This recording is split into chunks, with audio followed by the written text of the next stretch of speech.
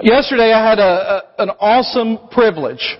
It is always a privilege for me to be a part of a major event in people's lives. And yesterday I had the opportunity, we mentioned this last week, Joshua McMillan and Lydia Campbell were married yesterday. And I was able to have a small part of that service. Got to do that service with her dad, who's joining us this morning, Dr. Campbell. And anytime that I approach a wedding, or premarital counseling, or talking to people in general about marriage, you always have this, or I have this difficult moment of trying to figure out how in the world can I truly prepare them for what is to come.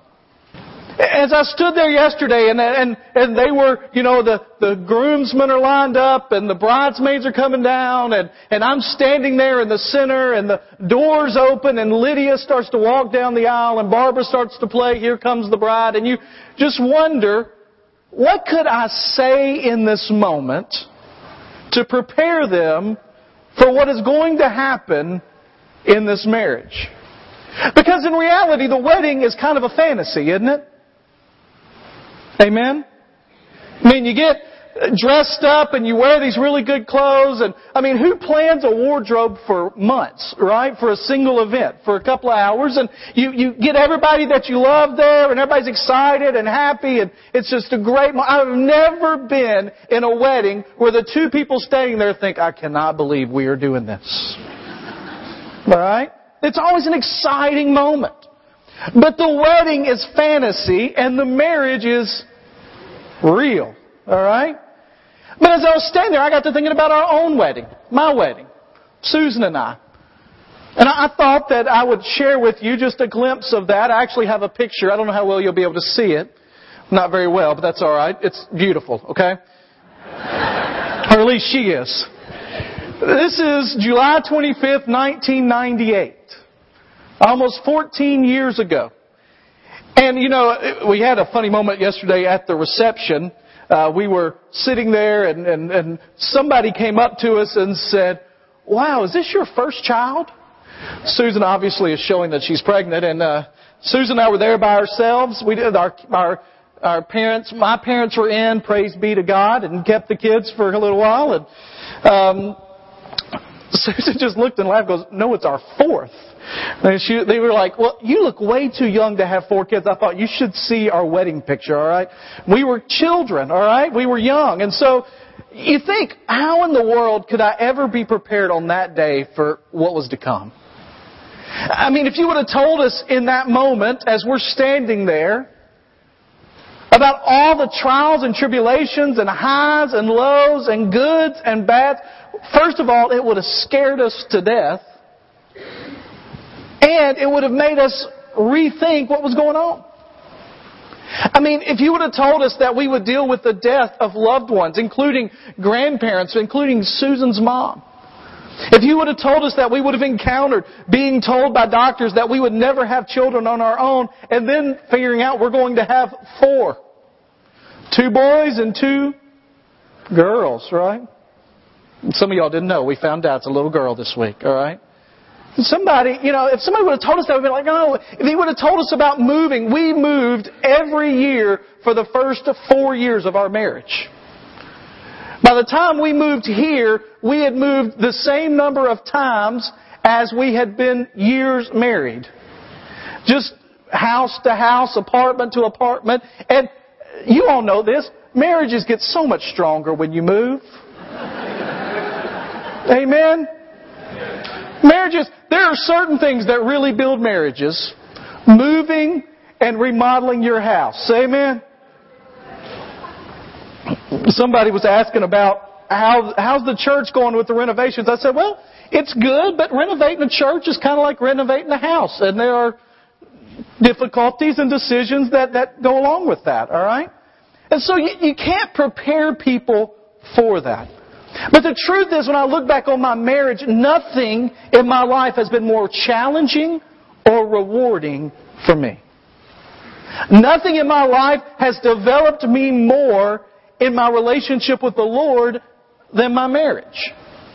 And so over the next few weeks, what we're going to do is we're going to talk about real marriage. And we're going to talk about what it means to be married and what marriage looks like. All right? And it's going to be a series. By the way, if you've got your Bibles, turn them to Ephesians chapter 5. If you don't have your Bible, if you've got a smartphone, there you can look us up on YouVersion if you have the app, or even go to the browser, and the web address is there at the bottom of that title screen. And you can follow along in the notes there.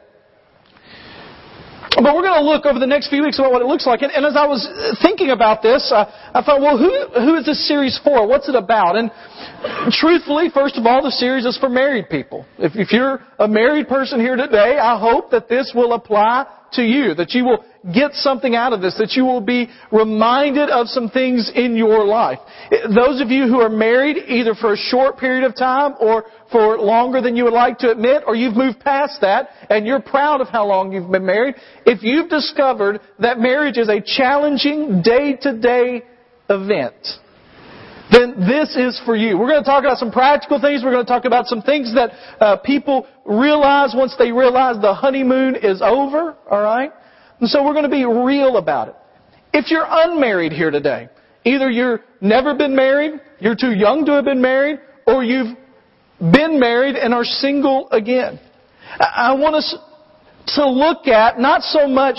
This series isn't so much going to be, if you're a husband, do this, if you're a wife, do this. It's going to be more, what is God's picture for what marriage ought to be?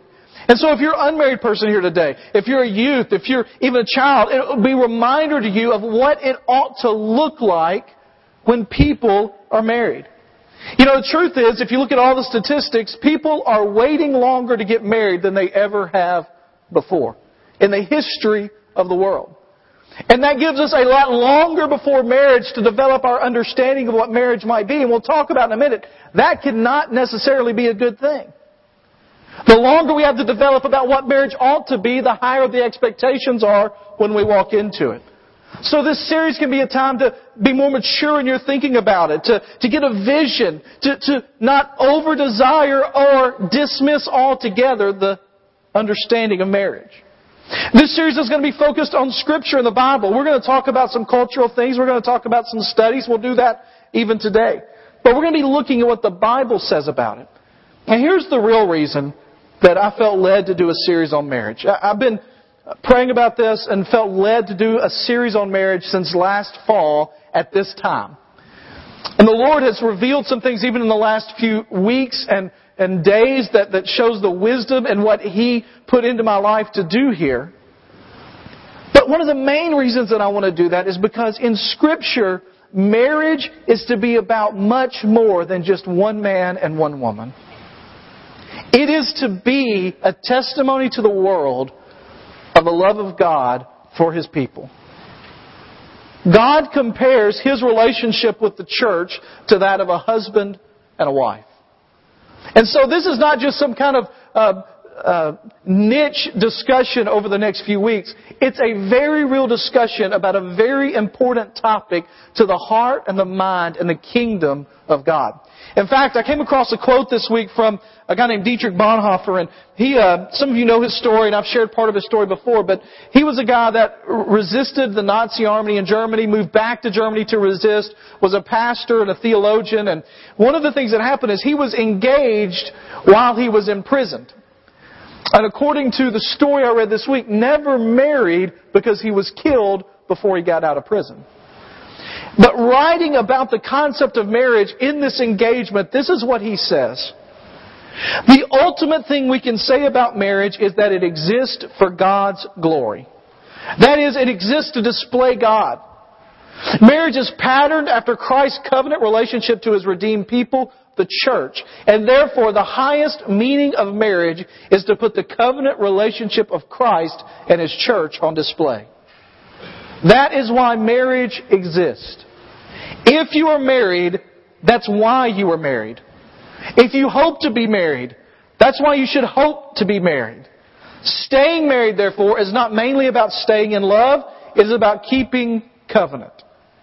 Therefore, what makes the dissolution of marriage so horrific in God's eyes is not merely that it involves covenant breaking to the spouse, but that it misrepresents Christ and His covenant. Christ will never leave His wife so nor should you. It's about something much bigger than a single relationship. We're going to be in Ephesians chapter 5 through most of this series, and we're actually going to start today at verse 1 and 2, and we're not going to get to the marriage codes that come towards the end today, but I want to set the scene for where we are. And one of the things that we must do if we're going to break free from the culture's formula on marriage is we must recognize what that formula is. You see, most of us don't really have a deep discussion or thought before we get married about what marriage ought to be. We don't give instruction to each other. We don't talk through these things. You don't have people sit down and give you a course. Most of what we learn is, I think, or well, what happened to us. And so we are bombarded daily with people singing along to the songs on the radio, watching television, listening to talk shows, reading books, following celebrity gossip sites, right? You walk through the aisle at Kroger or Publix, and all it's about is who's with who and who's not with who anymore, and who's with who but really likes who. You know, it's all that. And what happens is we begin to develop this understanding of what the culture thinks of love and marriage. And these are the 4 steps to what they tell us love and marriage is all about. First of all, we are to find the right person. Right? Anybody know what happens tonight? Kind of big cultural event. What's happening tonight? The Oscars, right? The Oscars are happening tonight, and one of the things that Oscars celebrates is all of the movies that have been out, and most of the movies now that are really up for those kind of Best Picture aren't necessarily the love, romantic comedy, love stories. But if you watch any of those romantic comedies, or if you watch any of the romance movies, they're all about finding the right person, no matter what obstacles might be in your way. You realize that one of the biggest movies of last year was a story about a girl that falls in love with a vampire. Right? And even though the relationship may lead to eternal vampireness, no matter the obstacles, when you find the right person, that's all that really matters. Team Edward wins. I think. I haven't seen the movies or read the books, but that's what I hear, all right? Think about movies that you've seen where they're looking for Mr. Right. Here's what often happens in Hollywood movies. They are with Mr. Wrong, about to go down the aisle, and suddenly what happens? Mr. Right appears. Where have you been all my life? Why did you wait till the very last moment to show up? Well, that's what we have 2 hours to figure out, all right? So the culture says, find Mr. Right. It just happens. You just kind of fall into it. The unknown, it's mystical, it's magic. When it happens, you'll just know it. Well, how will you know? You'll just know. Once you find Mr. Right, the next important step is you must fall in love. Right? You can fall in love with anybody. You can fall in love with somebody sending emails over the internet. You can fall in love with a stranger. You can fall in love it used to be through notes that were sent in the mail, then it became email, now it's text messages. You can fall in love however. And it's not based on anything except the chemistry you feel about the other person. This has led to what one writer has called the eternal search for a soulmate. I interviewed a lot of guys that are waiting to get married until they're in their late 20s, early 30s. And they asked them, why haven't they got married yet? And an interesting answer kept coming up. One of the answers that kept coming up is, I just haven't found the right person or that one match for me. And they kept talking about this idea that well, how do you know it's going to be right? And this is, by the way, this is just how guys think, but it's just how guys think. They said, well, what is it going to look like? Well, it'll be the person that won't make me change at all. Any of you married guys here changed any since you got married? You better raise your hand, all right? Or there'll be lunchtime discussion going on, all right? That's not, they say that this is what one person said. If you're compatible, don't you love that word? If you're compatible, it will mean you won't have to change anything. In the Greek language, we call that a bunch of baloney, all right? So you don't fall in love. In fact, there was a scholar who wrote this. I love this. He says, we always marry the wrong person. We never know who we marry. We just think we know who we marry. Any women got an amen for that? All right. How many of you married couples out there discovered something you didn't know about your spouse after you got married? There you go. Some hands went way up. All right. How many of you, and I want to speak, this is brutally honest, all right? How many of you discovered something that you didn't necessarily like, knew about your partner after you got married? All right, it's okay. We're in a safe place here. Okay? You don't marry the right person. That's not how things happen. Here's the third thing. Once you find the right person, you fall in love, you fix your hopes and dreams on this person for all future fulfillment. I can't live if living is without you. Amen? Right? Isn't that what love songs teach us? If I don't have you, I can't live any longer. And so you fix your hopes and your dreams for future fulfillment. And guess what? If you find the right person, if you fall in love, and if after 18 months you have unmet expectations and they're not bringing you all future fulfillment, guess what you do? You start over with number one. If you fail, you go back and repeat steps 1, 2, and 3. If you don't find future fulfillment in that person, guess what happens? You just start over again and you say, I must not have found the right person.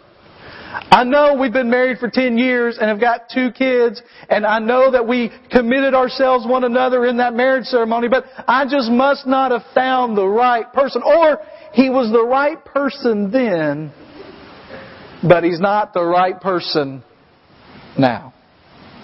Ephesians chapter 5. I told you we're going to be focused on the Bible, and we haven't even read any yet. But we're going, all right?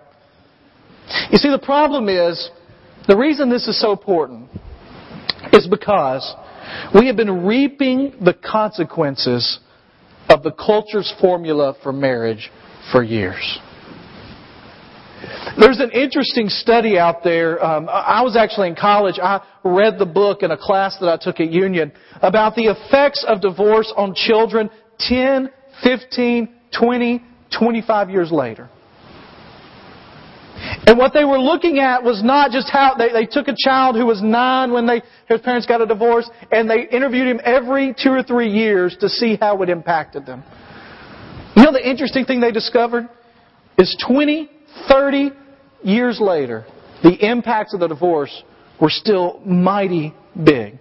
In fact, they began to ask them some strange questions about what they felt like was the result of the divorce. And some of them, these are some of the responses.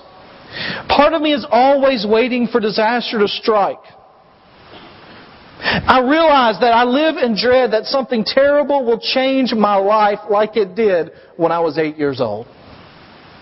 Other statements from people who went through that 25 years after they did. I don't know if I believe in marriage because of what happened with my parents. I get close to someone and the same thing always happens. I'm scared to death to make a commitment. I don't know how marriage is supposed to work, but I know I grew up in a family where it didn't. I want intimacy and I long to be connected with someone else, but my heart got ripped out and no one helped me cope with the pain. They say I'd get over it. Well, I'm not over it. And my lack of relationships prove it. We have been reaping the consequences of the culture's idea for far too long. And it's not just in divorces. It's in the relationships of moms and dads who aren't connected to each other at all, but decide to stay together for the kids, instead of looking at what God's plan is for the whole deal. This morning, I'm going to ask you to follow God's formula. It starts in Ephesians chapter 5, verse 1. It says this: Therefore, Be imitators of God as dearly loved children, and walk in love as the Messiah also loved us and gave Himself for us, a sacrificial and fragrant offering to God. Therefore, be imitators of God as dearly loved children, and walk in love as the Messiah also loved us and gave Himself for us, a sacrificial and fragrant offering to God. There are 4 steps to God's plan, just as there are 4 steps to the culture's identity, but they're radically different in the focus of each one of the steps in the plan. And they flow directly out of Ephesians chapter 5 and how we ought to live. And the reality is, I mentioned this in the context of marriage, but this especially the first 2 of these 4, are especially important for all of us who call ourselves followers of Jesus Christ. Whether we are married, whether we are moving towards that, or whether we are not in a relationship at all, these are important steps for us to take to follow what God intends for us. And the first step is not to find the right person, but is to become the right person. You see, where Ephesians chapter 5 is in the middle of the book of Ephesians, obviously. And the first 3 chapters of Ephesians tell us all that God has done for us. It lays out who He is, what He has done, how He has seated us with Him, how He has given us power and authority and glory on par with Him and His servants, because we are His dearly loved children. And then it says that we are to be imitators of that. The word there literally kind of means to mimic. Alright? We were riding in the van a couple of days ago, and Maddie started repeating everything Eli said. You know that game, right? Stop talking like me. Stop talking like me. Would you quit? Would you quit? Over and over. Anybody ever had children or grandchildren play that game? Alright? It is called the most annoying game in the history of the world. Alright? But the idea there is that whatever Eli said, now he wasn't doing full sentences, he was just doing words. Stop it, quit, back and forth. The idea was that Maddie was just simply mimicking what Eli was doing. Well, this word here, to be an imitator of God, means to literally mimic, be just like God in what He did for us. Now, it reminds us that we are to be imitators of God because of the fact that He has called us His own and we are His dearly loved children. Now, it's going to lay out, really the whole of chapter 5 and chapter 6 is laying out what it means to imitate God. But one of the things it definitely means is that we begin to live our lives in a way that reflects who He is. Precisely in the way that He gave His life for us because of His love. In fact, you can look back at the end of chapter 4, if you've got your Bibles open, it says, be kind and compassionate to one another, forgiving one another, just as God also forgave you. Be imitators of God as dearly loved children. The idea is because of the forgiveness and the love that Christ has given us, then we ought to live kind and tender-hearted and forgiving lives. Key here to us imitating God is being secure in who we are. Let me just say this. One of the most important things that can happen to benefit your marriage and your relationships is this. Is you becoming completely and fully confident in who you are in Jesus.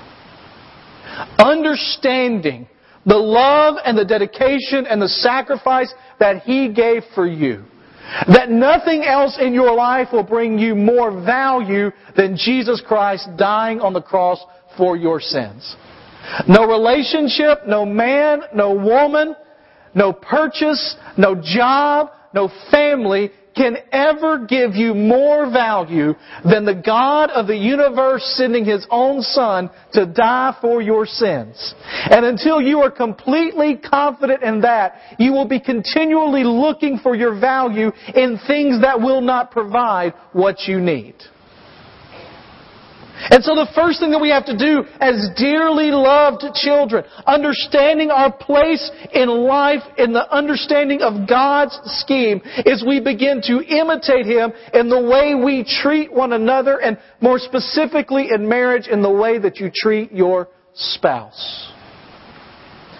Do you, in your marriage, see loving your spouse as an opportunity to worship God? Do you, in your marriage, see the opportunity to serve your spouse as an opportunity to worship God, to imitate God? What it means here literally, and this is for all of life. If you're not married, how do you treat people in your life? Your friends, your neighbors, your classmates, your co-workers. How do you treat them? Being secure in who you are allows us to love freely. One of the biggest hang-ups that can happen oftentimes in any kind of relationship is when people are unforgiving. And when you're secure in who you are in Christ, it's okay to forgive because you don't have to feel like you've got to hold that over anybody. Sometimes people will say, "You mean I need to forgive them and let them just act like it didn't happen?" The truth is, what Scripture says is that's what Christ has done for us. And there are times in your relationships when you need to just forgive. Well, what if they do it again? That's not your responsibility. You need to forgive. You need to love. You need to imitate God in that way. Now, in case we think, well, that's not... When He says imitate God, He means be holy, and He means righteous, and He means be, to bring the judgments of God to bear on a sinful world. That's what it means there.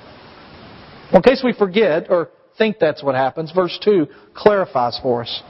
By the way, in these two verses, there are only two commands. One is to be imitator of God, and the second comes at the start of verse 2.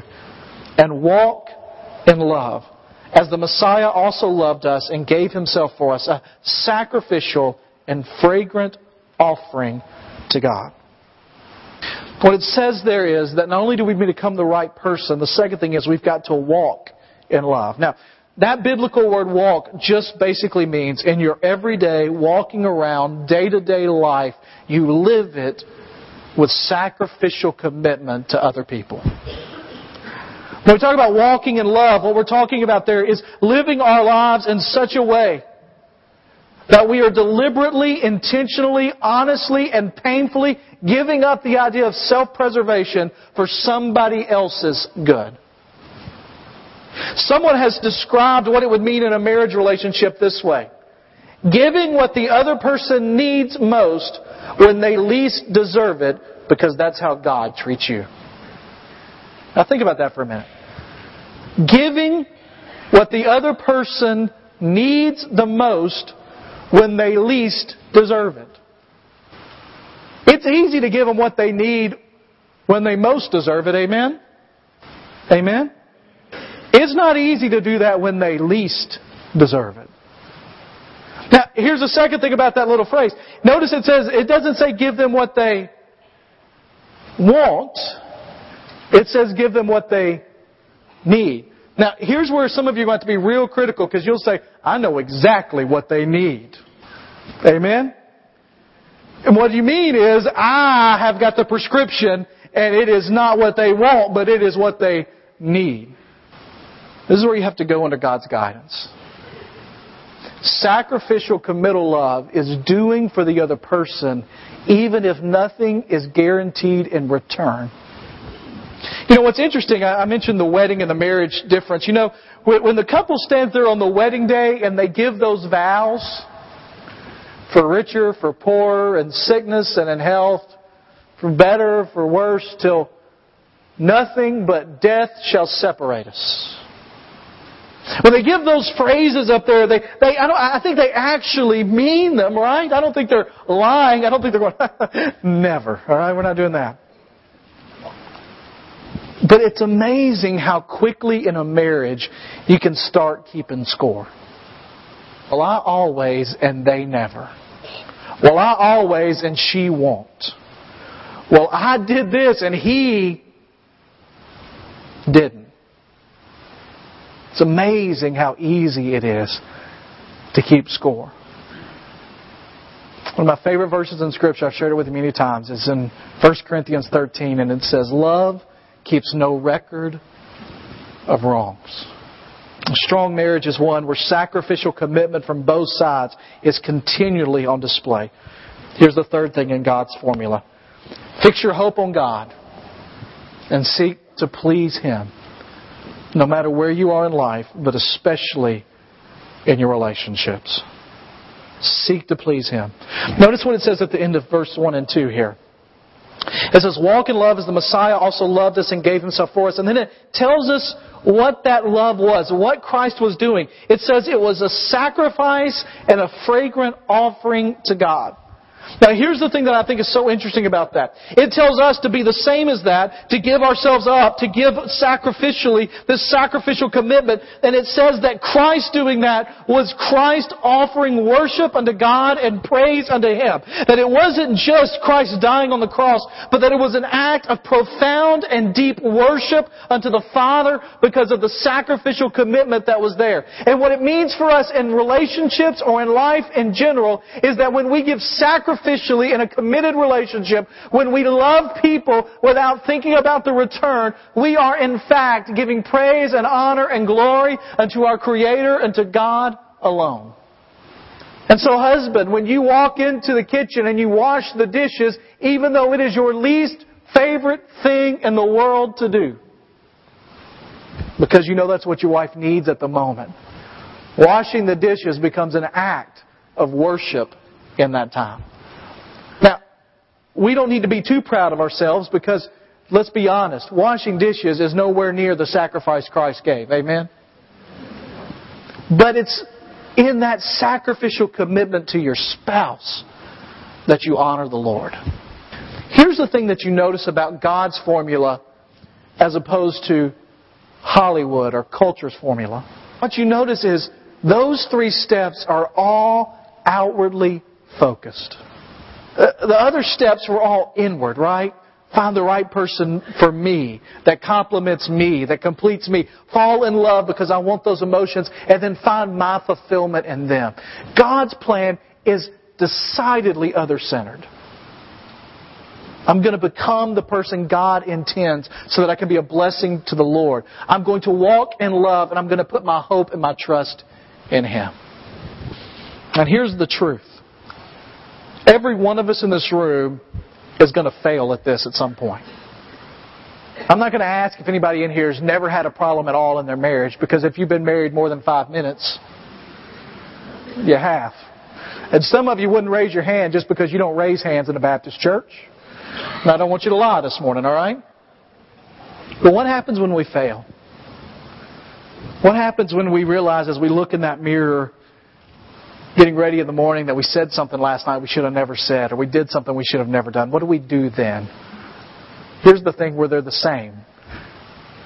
The fourth step is, if you fail, you go back and repeat steps 1, 2, and 3. Go back to the Word of God and ask, Lord, where have I have need to walk in love more decidedly for my spouse? And how can I focus my attention and my hope on You? Over the next few weeks, we're going to investigate more of what Ephesians chapter 5 kind of says about what marriage looks like. But none of that will ever matter if your relationship with the Lord is not where it needs to be.